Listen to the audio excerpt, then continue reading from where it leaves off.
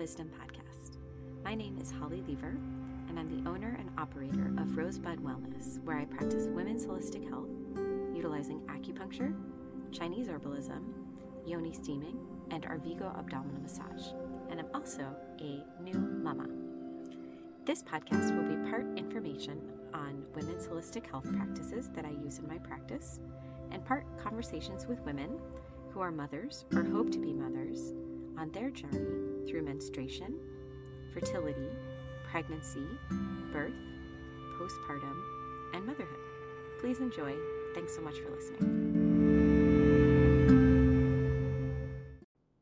This episode is brought to you in part by the Rosebud Wellness shop. You can find us over at rosebudwellness.com/shop. On the shop, you'll find 6 different Yoni Steam herb blends for a variety of different conditions. You can read specifically about all of the ingredients that are in the herbal blends, what you would use them for, and some specifics about the days of your cycle that you would use the herbs. There's also a video for an at-home steaming guide so that you can feel confident that you know what you're doing before you embark on this journey. But if you also don't feel so comfortable just starting on your own, you can also sign up for a consult with me, which is also available at the shop. So go ahead and check out rosebudwellness.com/shop. Hello, everybody, and welcome back. I'm super excited about this episode today with my guest, Tabitha Farrar. She is somebody that I only recently became aware of, but she has been so helpful to listen to and read. She has a few books, and she also has a YouTube channel and did have a podcast of her own that she has recently stopped doing, but there's a lot still available from over the years. She has a bunch of episodes. And she focuses on eating disorder recovery, which is very close to my own heart as a person that is in recovery from an eating disorder.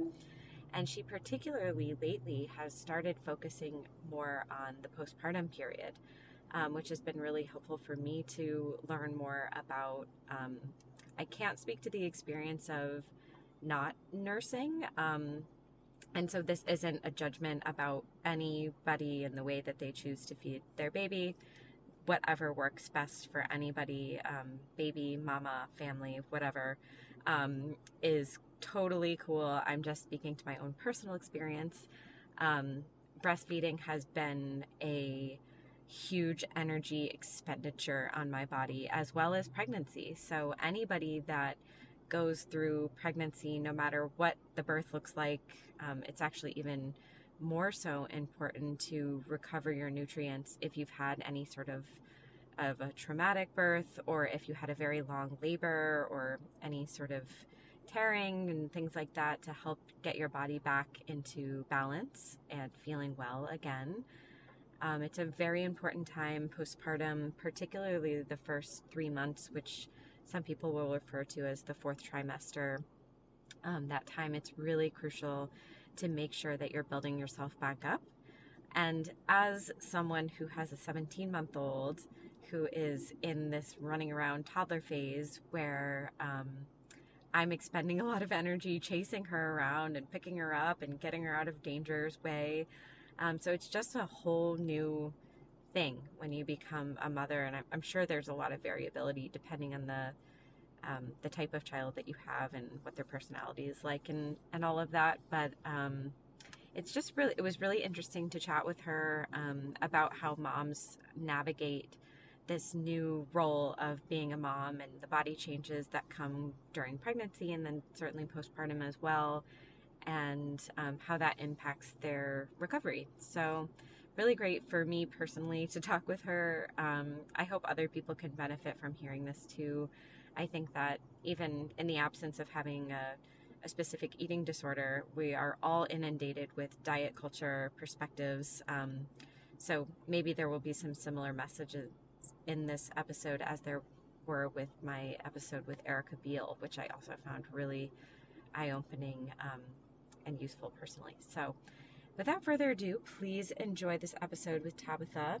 And as I say every time, please use the coupon code if you would like to purchase some steaming herbs. And also for consultation, you can use the coupon code as well for 10% off your first order. And the coupon code is WOMB, W-O-M-B. And please also join us over at our Facebook group community. It's called the Womb Wisdom Community. And there's lots of great people in there. We'll be having some more conversations soon.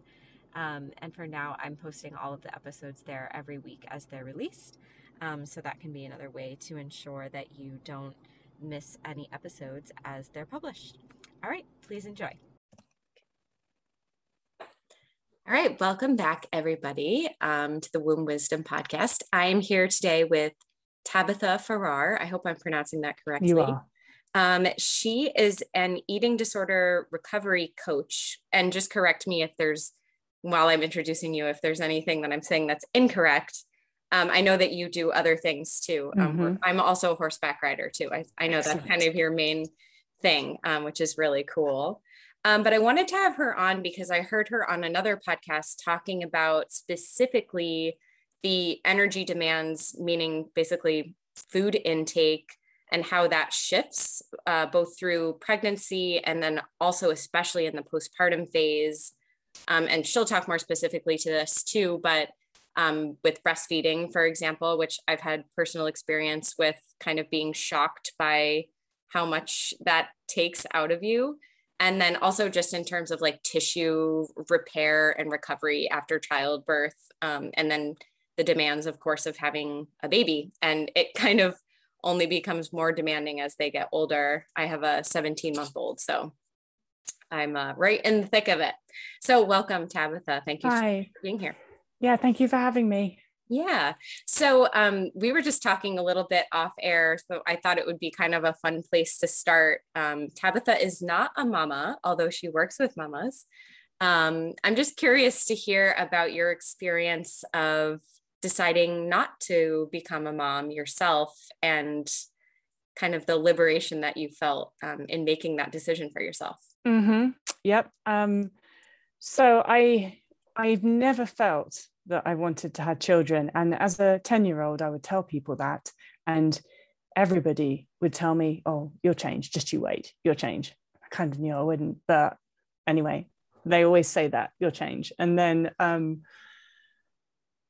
as life moved on, recovered from my eating disorder, got married, and I just felt this sort of, it was this inevitable, it was my doom almost. It was something, that's what happens, isn't it? You get married, then you have children. Well, you get married, you buy a house, you have children, preferably.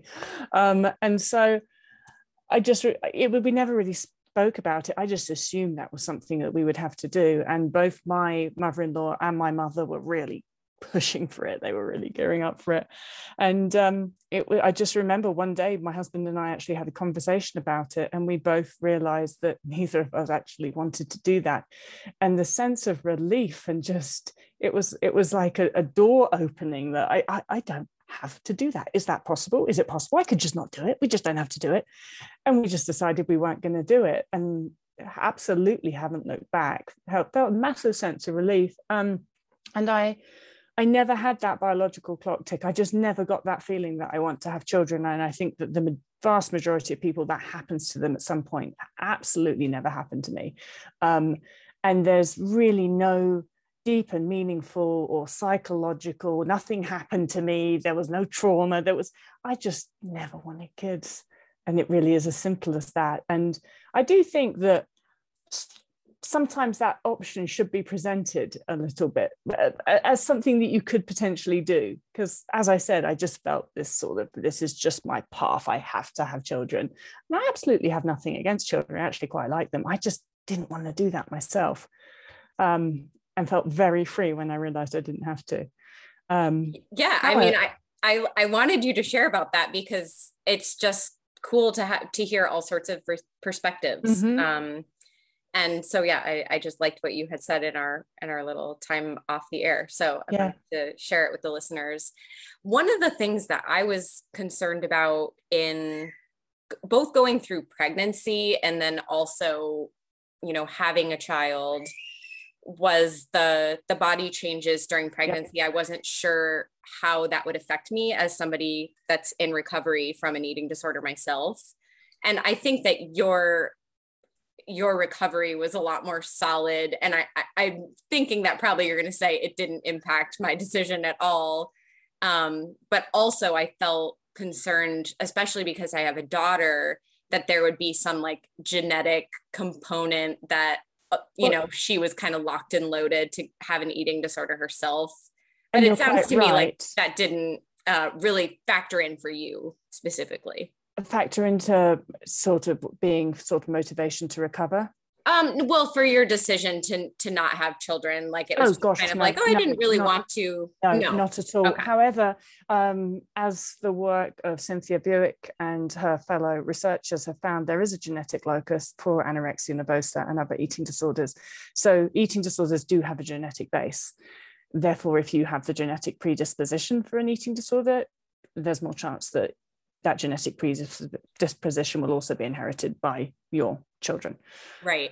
Mm-hmm. Yeah. And then add in any environmental triggers, mm-hmm. which our entire culture is an environmental trigger. Mm-hmm. So mm-hmm. yeah. Precisely.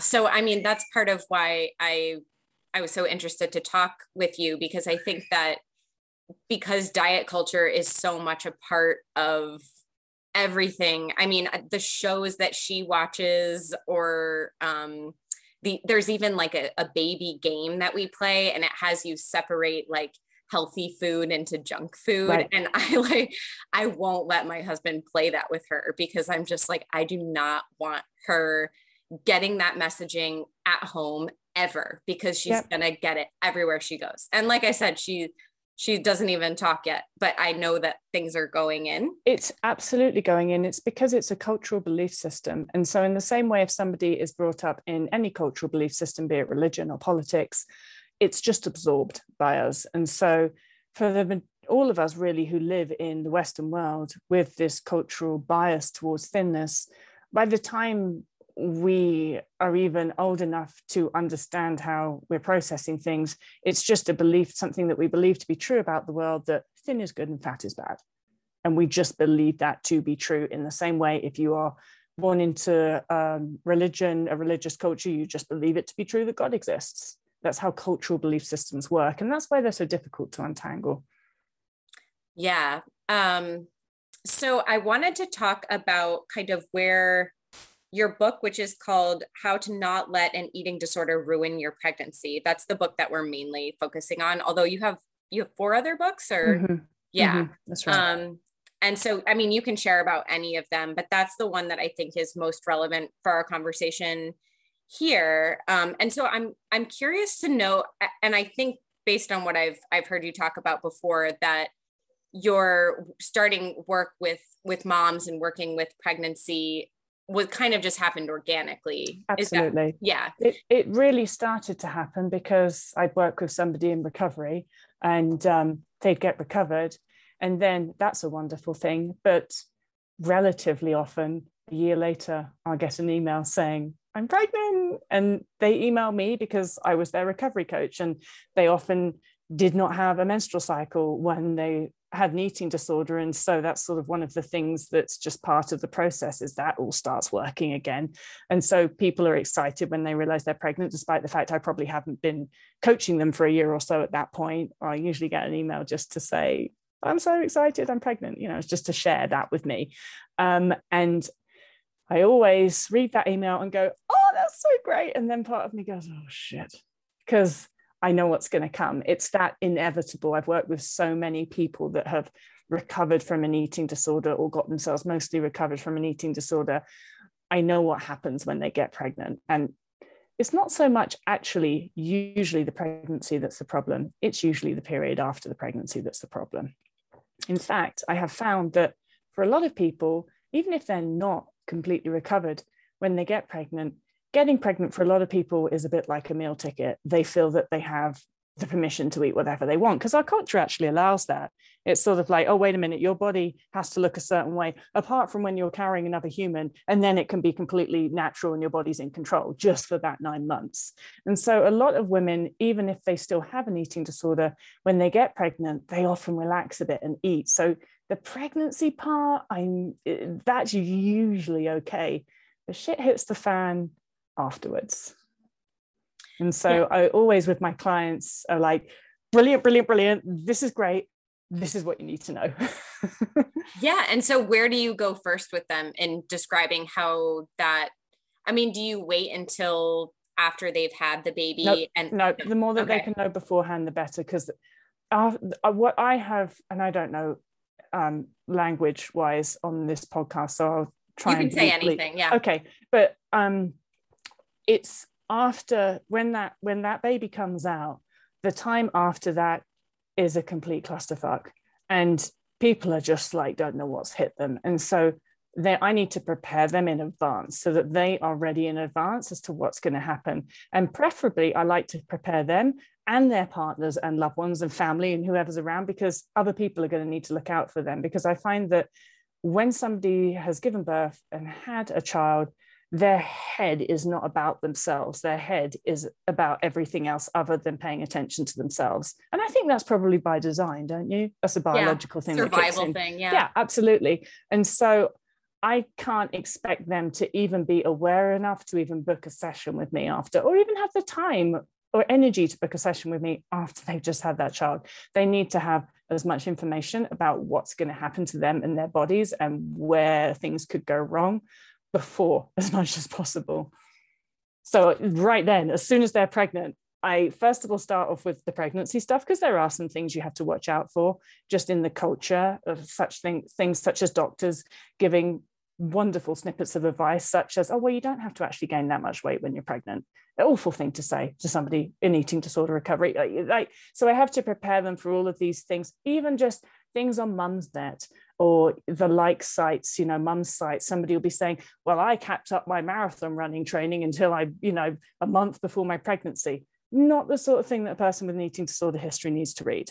And so I have to. One of the things that I did while I was pregnant, like I was completely unaware of my weight changes. I worked with some midwives that, especially near the end, like didn't even weigh me at all. But even Excellent. when I was being weighed, I just wouldn't look, and I just let them kind of take care of that. Do you suggest that for people ever? Or yeah. And I also suggest that if any advice that they are given regarding their weight, especially if it's like, oh, you might be gaining too much type stuff, don't pay any heed to it. You have to listen to your body and eat what your body's telling you to eat. I do believe that the body has an incredible amount of wisdom, and I think our body does know better than we do with this sort of thing. And I just think when your body's pregnant, if it's telling you to eat, just shut up and eat, and don't listen to anybody else that tells you not to.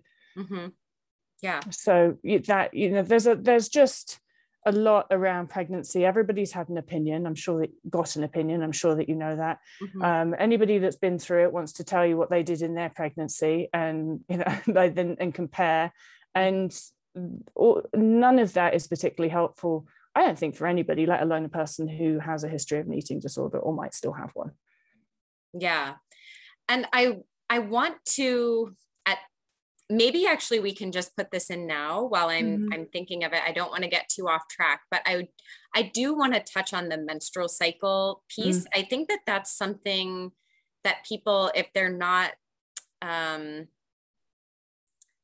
as in this like eating disorder world, I mean, to me, I'm in a bunch of like hypothalamic amenorrhea groups, which all that means is the loss of your period because the energy intake and the energy output isn't equal. Like there's basically just too much output to match with that. You're limiting the calories that you're taking in. Energy deficit. It's like, yeah, but, and it can either come from moving too much, eating too little, some combination of that. There's usually stress involved also. So just for anybody that's listening, that's not so familiar with this sort of dynamic that can happen for sure in eating disorders, but even with just kind of like, I guess I'm being kind of careful about how I'm wording it, that I want to be clear that I'm not saying disordered eating isn't a problem. It is a problem. But if you have disordered eating and this sort of like attachment to exercising, that potentially it could be impacting your period. And maybe it's not the complete loss of your period, but it could be, you know, any number of things that occur around your menstrual cycle could potentially be related to under eating and or over exercising. So maybe if you can just talk about that piece and how it's related to recovery and how, yeah, maybe just start there. Right. So loss of the menstrual cycle is usually going to be a problem of what I term energy deficit, which is what you've described. It's for a prolonged period of time, your energy needs are not being met. What happens when you don't meet your energy needs for a prolonged period of time is the body tries to look for ways to save energy, to spend less energy. And sometimes if we think of energy as money, it makes more sense. You know, you don't have enough money coming in, so you're going to start canceling subscriptions and turn the lights off a bit more. And so our body looks around and it says, well, how can I save energy? What can I cancel?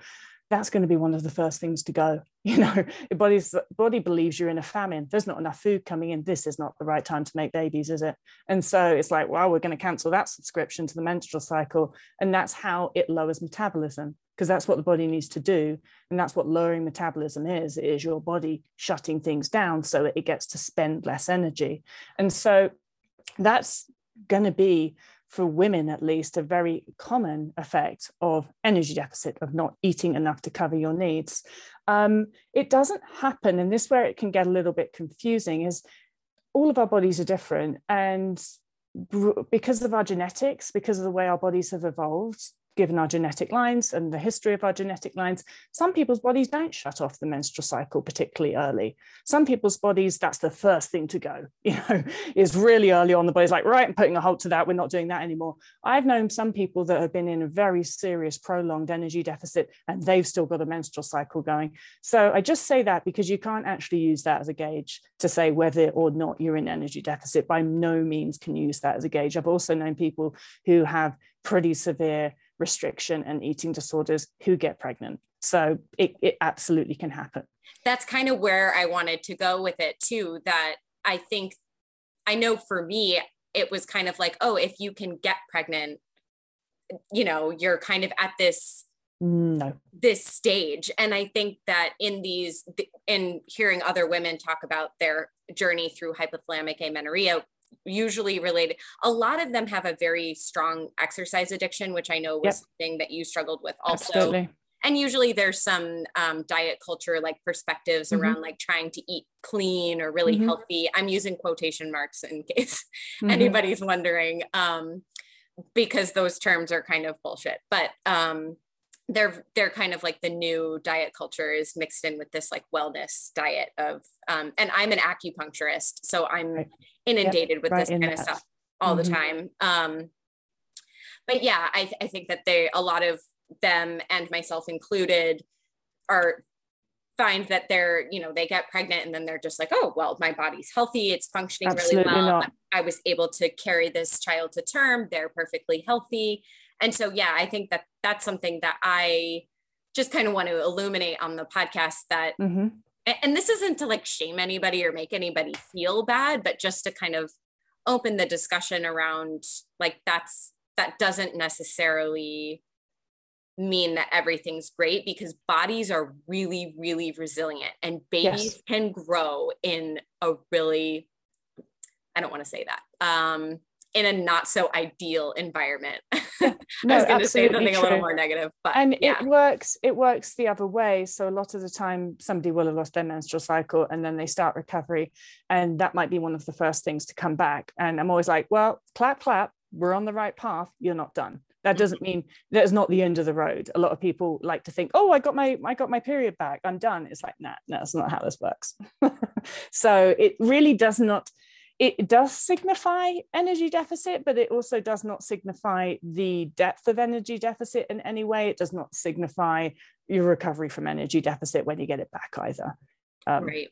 Yeah. Yeah. And I mean, I think that it's also something that I've been thinking about a lot, is sort of like over time, long-term health sort of things that like, yay, you can get pregnant, you can sustain a pregnancy, have a healthy baby, but then you also, I mean, depending on how you choose to feed your child, not that there's any judgment around that, but it could be more or less depleting for your body. Oh, no, absolutely. And this is a very serious thing for people to understand, is that if you are restricting food, if you are not making ends meet in terms of your energy requirements, if you are eating less than your body requires, then your body has to make up that gap, and it will make up that gap from somewhere. And how it does that is it leaches energy from your organs, your tissues, your bones. It leaches energy from everywhere it can. So it has been shown that for a person in energy deficit, we lose gray matter. Our bodies convert brain cells into energy so that it can use it to keep us going. Most people with eating disorders who restrict for over a year, it's something like 25% of your gray matter can be lost. Now that gets replenished as you come out of energy deficit, but it is really important to understand, because especially if, say, you manage to get pregnant, you can kid yourself, I'm fine, this is working. It isn't. You're not getting away with anything. Every single day that you are not eating enough to meet your needs, your body is compensating for that by taking it out of your bones and your brain and your organs and your heart and your lungs and your skin and all these other places. Because it is like, if we go back to the money thing, you have to make ends meet. If you don't have enough money to pay your bills, you have to borrow money. And that's what our body does when it's in energy deficit. Your body might be prioritizing reproduction for whatever reason. It's genetic history, it's evolution history, all of those things. That body might prioritize reproduction, but it's doing that at the expense of a lot of other things if you are not eating enough food. And that is where I feel that people really kind of kid themselves into thinking they're doing okay just because they got pregnant or they got their menstrual cycle, or even because they can still go for their run every day. You know, your body, that energy that you are taking out of your body is coming from somewhere. Yeah. And so one of the things that was surprising to me, and then I definitely want to hear you talk about too, which I'm sure this is kind of where you go when you were talking about, you know, meeting with clients during their pregnancy before they have the baby, but preparing them for the postpartum period, was the insatiable hunger associated with breastfeeding. I have personally only breastfed. I only have one daughter. And so I can't speak to, maybe that happens with anybody that gives birth, because it is such a marathon of going through this whole pregnancy. And like I said, like how much repair needs to happen. So maybe this is true for anybody that gives birth, whether or not they choose to breastfeed. But I'm just interested in like how you can prepare them for that. Because for me, my midwives were saying during my pregnancy, like, oh, you're going to have to increase by this much. And it just kind of felt like this math problem, that because it wasn't based on like my lived experience, it didn't really sink in until I was living it. And like, holy shit, this is so much more than I could have ever imagined. Do you find that happens with the women that you work with also? Or so what anybody that I've been working with, I sort of coach them that during the pregnancy part, you need to gain weight. You actually want to get fat stores. They're going to get used when you're breastfeeding. And I do think that's why in pregnancy, bodies have a tendency to gain weight, because the body is really, really smart and it knows what's coming and it knows it's going to need that energy. And so I see that pregnancy weight as like, it's your nest egg for the breastfeeding part. It is your stores. It's a bit like it's a bit like you're saving up to go on holiday. You're starting to put more into the savings account because you know you're going to spend it. That's what our bodies or people's bodies are doing or wanting to do when they're pregnant. And that's why I hate any advice of, oh, you don't want to gain too much weight when you're pregnant. Because I just think, you know what, the body knows what it's doing.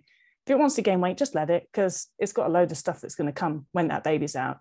And so the other thing that I like to talk to people about is morning sickness, because that can put you on the back foot in terms of getting those stores, saving into that bank account. If you go through morning sickness, and a lot of people with eating disorders will sort of use morning sickness as an excuse not to eat as much as they know that they really should, you've got to be very aware of that. And you've got to do everything that you can to make sure that you are eating enough despite morning sickness. And so you don't, because otherwise you can be in the later stages of your pregnancy, you can be on the back foot in terms of actually saving up and storing that energy that you're going to need to use once that baby's out. And so I usually start there because that can happen. And then really when a person, once that baby has come out, then like I said, it's a bit of a clusterfuck. There's a heck of a lot of stress that's going on. There's not enough sleep going on. There's this sort of baby going on. And that's a big deal, suddenly having a baby. So I don't want to do it because it's a big deal. That's exactly why I do not want to do it. I cannot imagine having a baby, especially a newborn one, and your brain just zoning in on that baby and feeling like this is all I have to do right now, and filtering out everything else. So that happens in the brain once you've had a baby. And then if a person is able to breastfeed, then that places a huge energetic demand on the body. And you've got all of these things happening at once: lack of sleep, massive energetic demand on the body, a baby, higher stress levels, and also just the way that the brain goes into this hyper awareness state, which again has to be biological, that sort of protective hyper awareness. It's almost like you're functioning in a slightly higher gear, because that's what you would need to do if you were in a hostile environment. Remember, our bodies have evolved over thousands of years. It's been quite comfortable recently, in modern history, but it wouldn't have been so comfortable before. So you would have had to be very vigilant and hyper aware. And that is just our body functioning in a higher gear than it would normally function in. If your body is functioning in a higher gear, be it due to hyper awareness, be it due to stress or anything, higher gears use more fuel. And so you're burning more fuel all the time in that period after having had a baby. And that is where people fail to eat enough to meet their needs. And then the rug can really get pulled out from underneath you, because you have all of those stressors happening at the same time. The last thing that your body needs is a biological stress of not having enough food to meet its needs.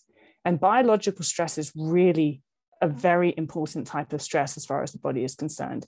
If your body is not getting enough energy coming in to meet its needs, it's going to be massively stressed about that. And that filters into every part of our life. We just turn into more irritable people, more less able to cope people. And that's where it starts to spiral downwards. Yeah.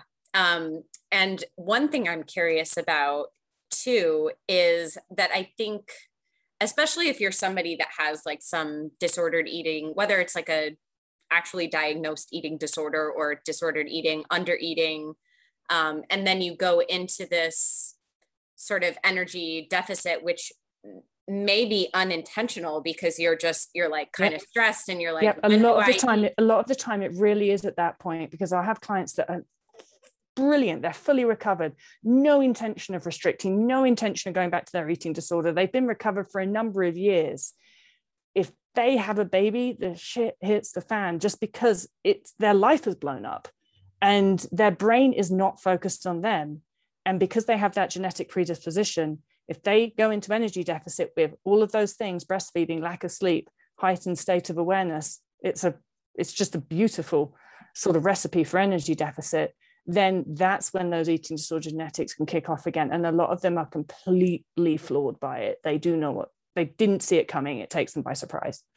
Yeah. I mean, and I think what's been so interesting about me reading through some of your work, and I mean, I haven't gone through everything, but what you talk about, which is different from a lot of the other things that I've been exposed to over the years, is this sort of more biological perspective that like once you get into energy deficit, then it sort of like wakes up these like eating disorder behaviors. It's the genetic predisposition. It's like any genetic predisposition. You have the genetic predisposition for cancer, skin cancer. However, you have to go out in the sun for a certain period of time. You have to have certain conditions to kick it off. It's the same. We know there's a genetic predisposition for eating disorders. We also know that it's energy deficit that kicks it off. The degree of energy deficit varies by the person, but it is energy deficit that kicks it off. And that is the big thing to understand, is really, you can't go into energy deficit. If you have the predisposition for an eating disorder, you cannot go into energy deficit. And like I said, that postpartum period is just the best recipe for energy deficit. Yeah. And I mean, I think that then it basically makes it even harder. Like if you happen to find yourself in energy deficit, even unintentionally, then the eating disorder behaviors become more and more attractive to you. Right. That's because your brain starts to reward you for doing anything that would suppress your body weight. That's basically what those genetics kick off, is you start to actually get a reward in your brain for getting into even deeper energy deficit. And so that's why we need to avoid that energy deficit. We need to avoid that genetic reaction kicking off at all, so that otherwise you just spiral downwards. The other thing that I do think is important to note about that time just after giving birth is also our culture and social media, and the whole sort of like get rid of the baby weight theme, which to me is just ridiculously stupid. If you think about it, when you think about it from a biological perspective, your body just saved up that weight for a reason. It's there for a reason. It's there so it can survive the postpartum period. And yet, as soon as that baby's out, everyone's like, we've got to get rid of it. That's like saving for holiday and then spending all your money in the airport. It's there for a reason. You don't need to get rid of it. Your body is going to spend it. And it's a really awful cultural thing. And you sort of see people out with their babies in the pram or buggy, whatever you call it, running their legs off because they're trying to get rid of that damn baby weight. And I'm just like, don't do that. No, your body needs your energy right now. You just need to rest and look after the baby. That's all your job is. Well, and I think that one of the things that is overlooked a lot about getting in enough nutrition is how much it affects your mental health. And I'm not sure if this is true for every single person in the world, but I know for sure for people with eating disorders, I mean, people use this term like hangry for people when they get angry. Every single person in the world. Yeah. Our brains run on energy. If you do not have enough energy, every single organ, every single system in your body is affected, including your brain. And like I talked about before, if your body is not having its energy needs being met, it's under biological stress.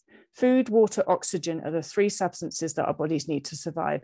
If any one of those goes into energy deficit or deficit at all, be it water or oxygen, that is a massive and immediate stressor for the body. And so, of course, that biological stress will affect your mental state. Of course, you're going to be irritable. Your body is panicking.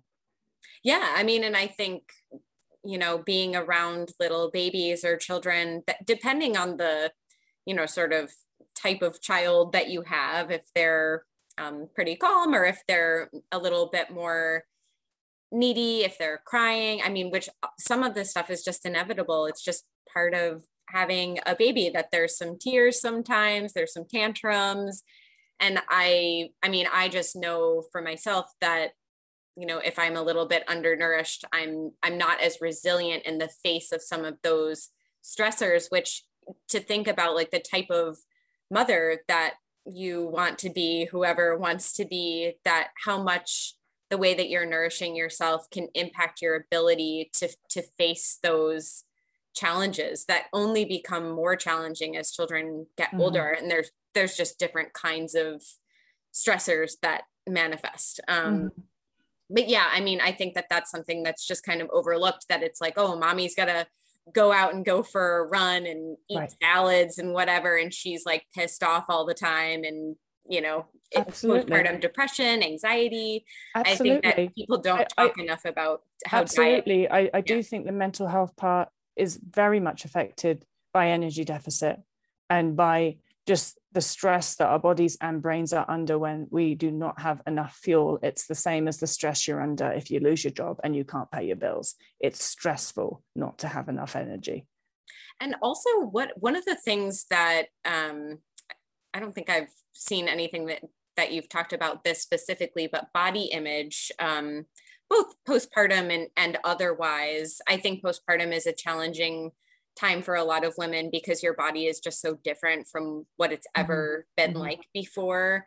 So that's something probably you prepare people for and talk about before. But also when you're in energy deficit and some of these eating disordered behaviors are coming back, one of them is your perception of your body can kind of shift. I don't know if that's true for everybody, but it's not true for everybody, but it is true for a percentage.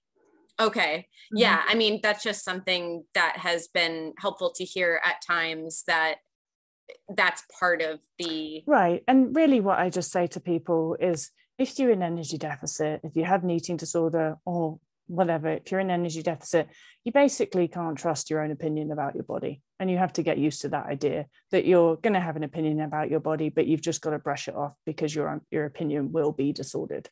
Yeah. Yeah. Let's see if there's anything.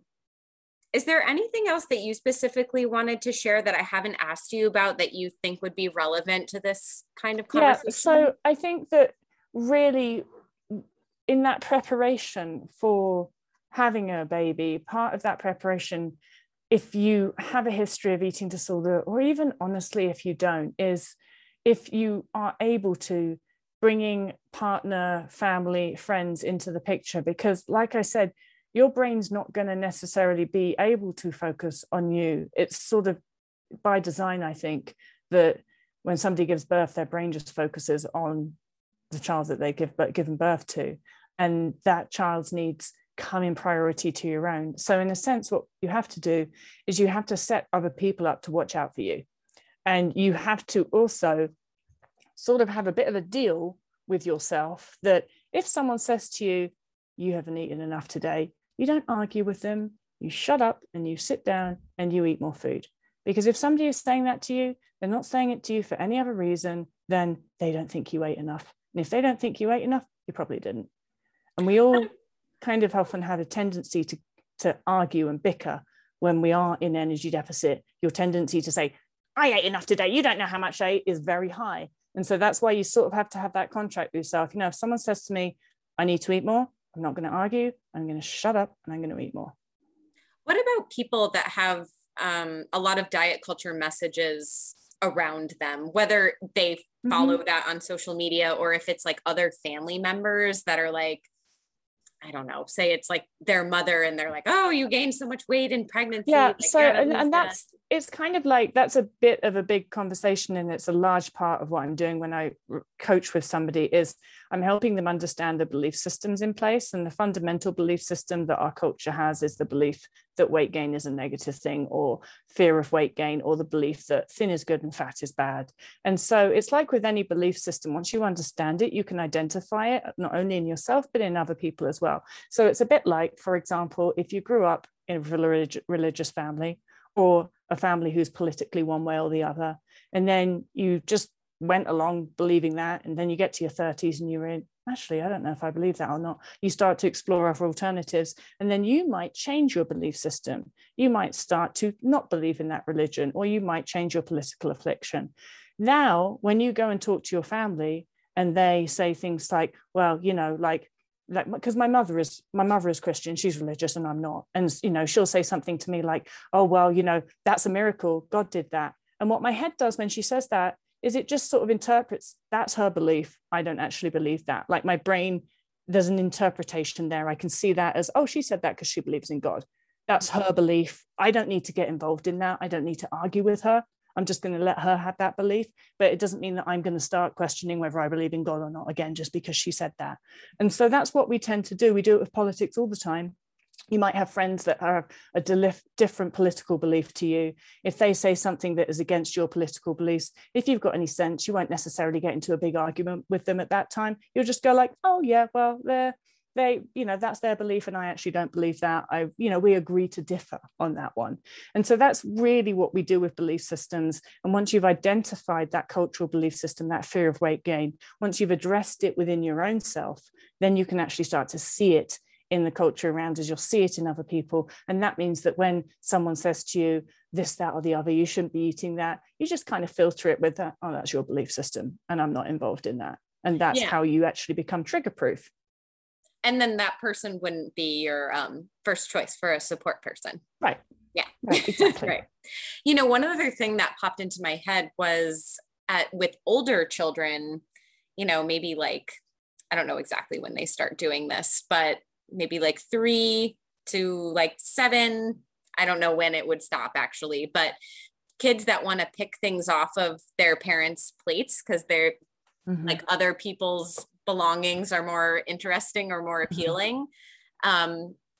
If somebody in recovery has that going on and is having trouble, I don't know, just do you ever find that that's an issue with any of the clients that you've worked with, that having their kids picking at their plates impacts them at all, like if they can't make that up at another time, or do you kind of just guide them to make it up in another way? And yeah, absolutely. And really my philosophy for eating disorder recovery, and actually not just eating disorder recovery, is eating without restriction, unrestricted eating. And that's a lifelong thing. And I do believe that it is restriction that leads to the tendency to actually want to eat more. When your brain thinks something is off limits, it just wants it more. Ultimately, if you eat without restriction long term, what you end up with is a naturally balanced diet. And if you're listening to your body, if your kid eats half your plate of food, then you're just going to eat more later. Like, it's just not a problem. And so coaching people towards and helping people understand unrestricted eating and actually having that relationship with their body is really sort of the fundamental thing there to stopping any of that being a problem. Yeah, that makes sense. So at this point, if you want to share about where people can find you and what sort of offerings you have right now, I don't know if you're still doing coaching. Then also if you can just repeat the title of your book too. So the book was called, I never remember it, How to Not Let an Eating Disorder Ruin Your Pregnancy. And I literally wrote that because it was like, I get so many clients that book in with me when they're pregnant. And I was just saying to one client, this stuff is so sort of like, it's so common, like going into energy deficit and then the resulting eating disorder after pregnancy is so common, someone should write a book about it. And then she was like, well, that would be you, wouldn't it? And then I was like, well, I haven't been pregnant. But then I was like, I've spoken to thousands of pregnant people at this point. So yeah. But also I would like to say that you don't have to have had a history of an eating disorder to actually have those eating disorder genetics, because you could have had them and you've never gone into energy deficit yet. So they haven't sparked off. And so it's not just people with a history of eating disorders that should be aware of this. It really isn't, because anybody can have those genetics. And then you could go into energy deficit after giving birth, and then the shit really hits the fan. And a lot of my clients are in their 30s, 40s, and 50s. And a lot of my clients didn't have an eating disorder until after they had a child. And that's when their eating disorder developed. And a lot of my clients, I might speak to them, and that child might be 10, 15, 18 years old at that point, and they've had an eating disorder ever since. Wow. So, yeah. I do eating disorder recovery coaching. And my website is tabithafarrar.com. And I have lots of free resources on there. So I have blogs, podcasts, and YouTube videos. And they're awesome. I've been going through all of them, and it's a really, really great resource. And so I'll link to your website, and then you can pretty much get to everything from your website. Is that right? Yes, I believe so. Mm-hmm. Yeah. And then if not, I'll look and see if your YouTube channel is linked through there, because that is really great. There's just like short little videos where you answer listener questions. Mm-hmm. And I mean, even if you're not somebody that has a diagnosed eating disorder, they're so so relevant to just living in this culture, in this diet culture, and how afraid of fatness we are as a culture. And so. I would like to say that the majority of people, in my opinion, who have eating disorders are not diagnosed. Yeah. That, I mean, because it's so normalized, eating disorder. It's so normalized, plus it's so stereotyped. The majority of people that I speak to didn't even develop their eating disorder till after they were 18, and the stereotype is you develop your eating disorder when you're 13 and that you have to be female, which a lot of my clients are male. And so it's so stereotyped that I think that even clinicians and doctors, if they see somebody that comes in who's, 35 and male, they're not even on the lookout for an eating disorder. And sometimes to me, it just seems like it's screaming them in the face. You have somebody who comes in and they're 30 and they haven't had their period for however long, and they run all of the time and don't eat enough. Yet they're still not going to get diagnosed with an eating disorder. And the doctors are all going like, oh, I wonder why you haven't got your menstrual cycle. Let's try and find out. Let's do all of these like totally unnecessary tests. Unnecessary things just to find out where it's like screamingly obvious. I know, it is. Yeah, it's really unfortunate. The majority of my clients are not diagnosed either, not clinically, and so I think that eating disorders are far more prevalent than any sort of the statistics would know that they are, because in order to be included in the statistic, you have to have been diagnosed. Yeah, right. Exactly. Well, thank you so much for being here today. I think everybody's going to really enjoy what you had to share. I know that I did. So thank you again. Absolute pleasure.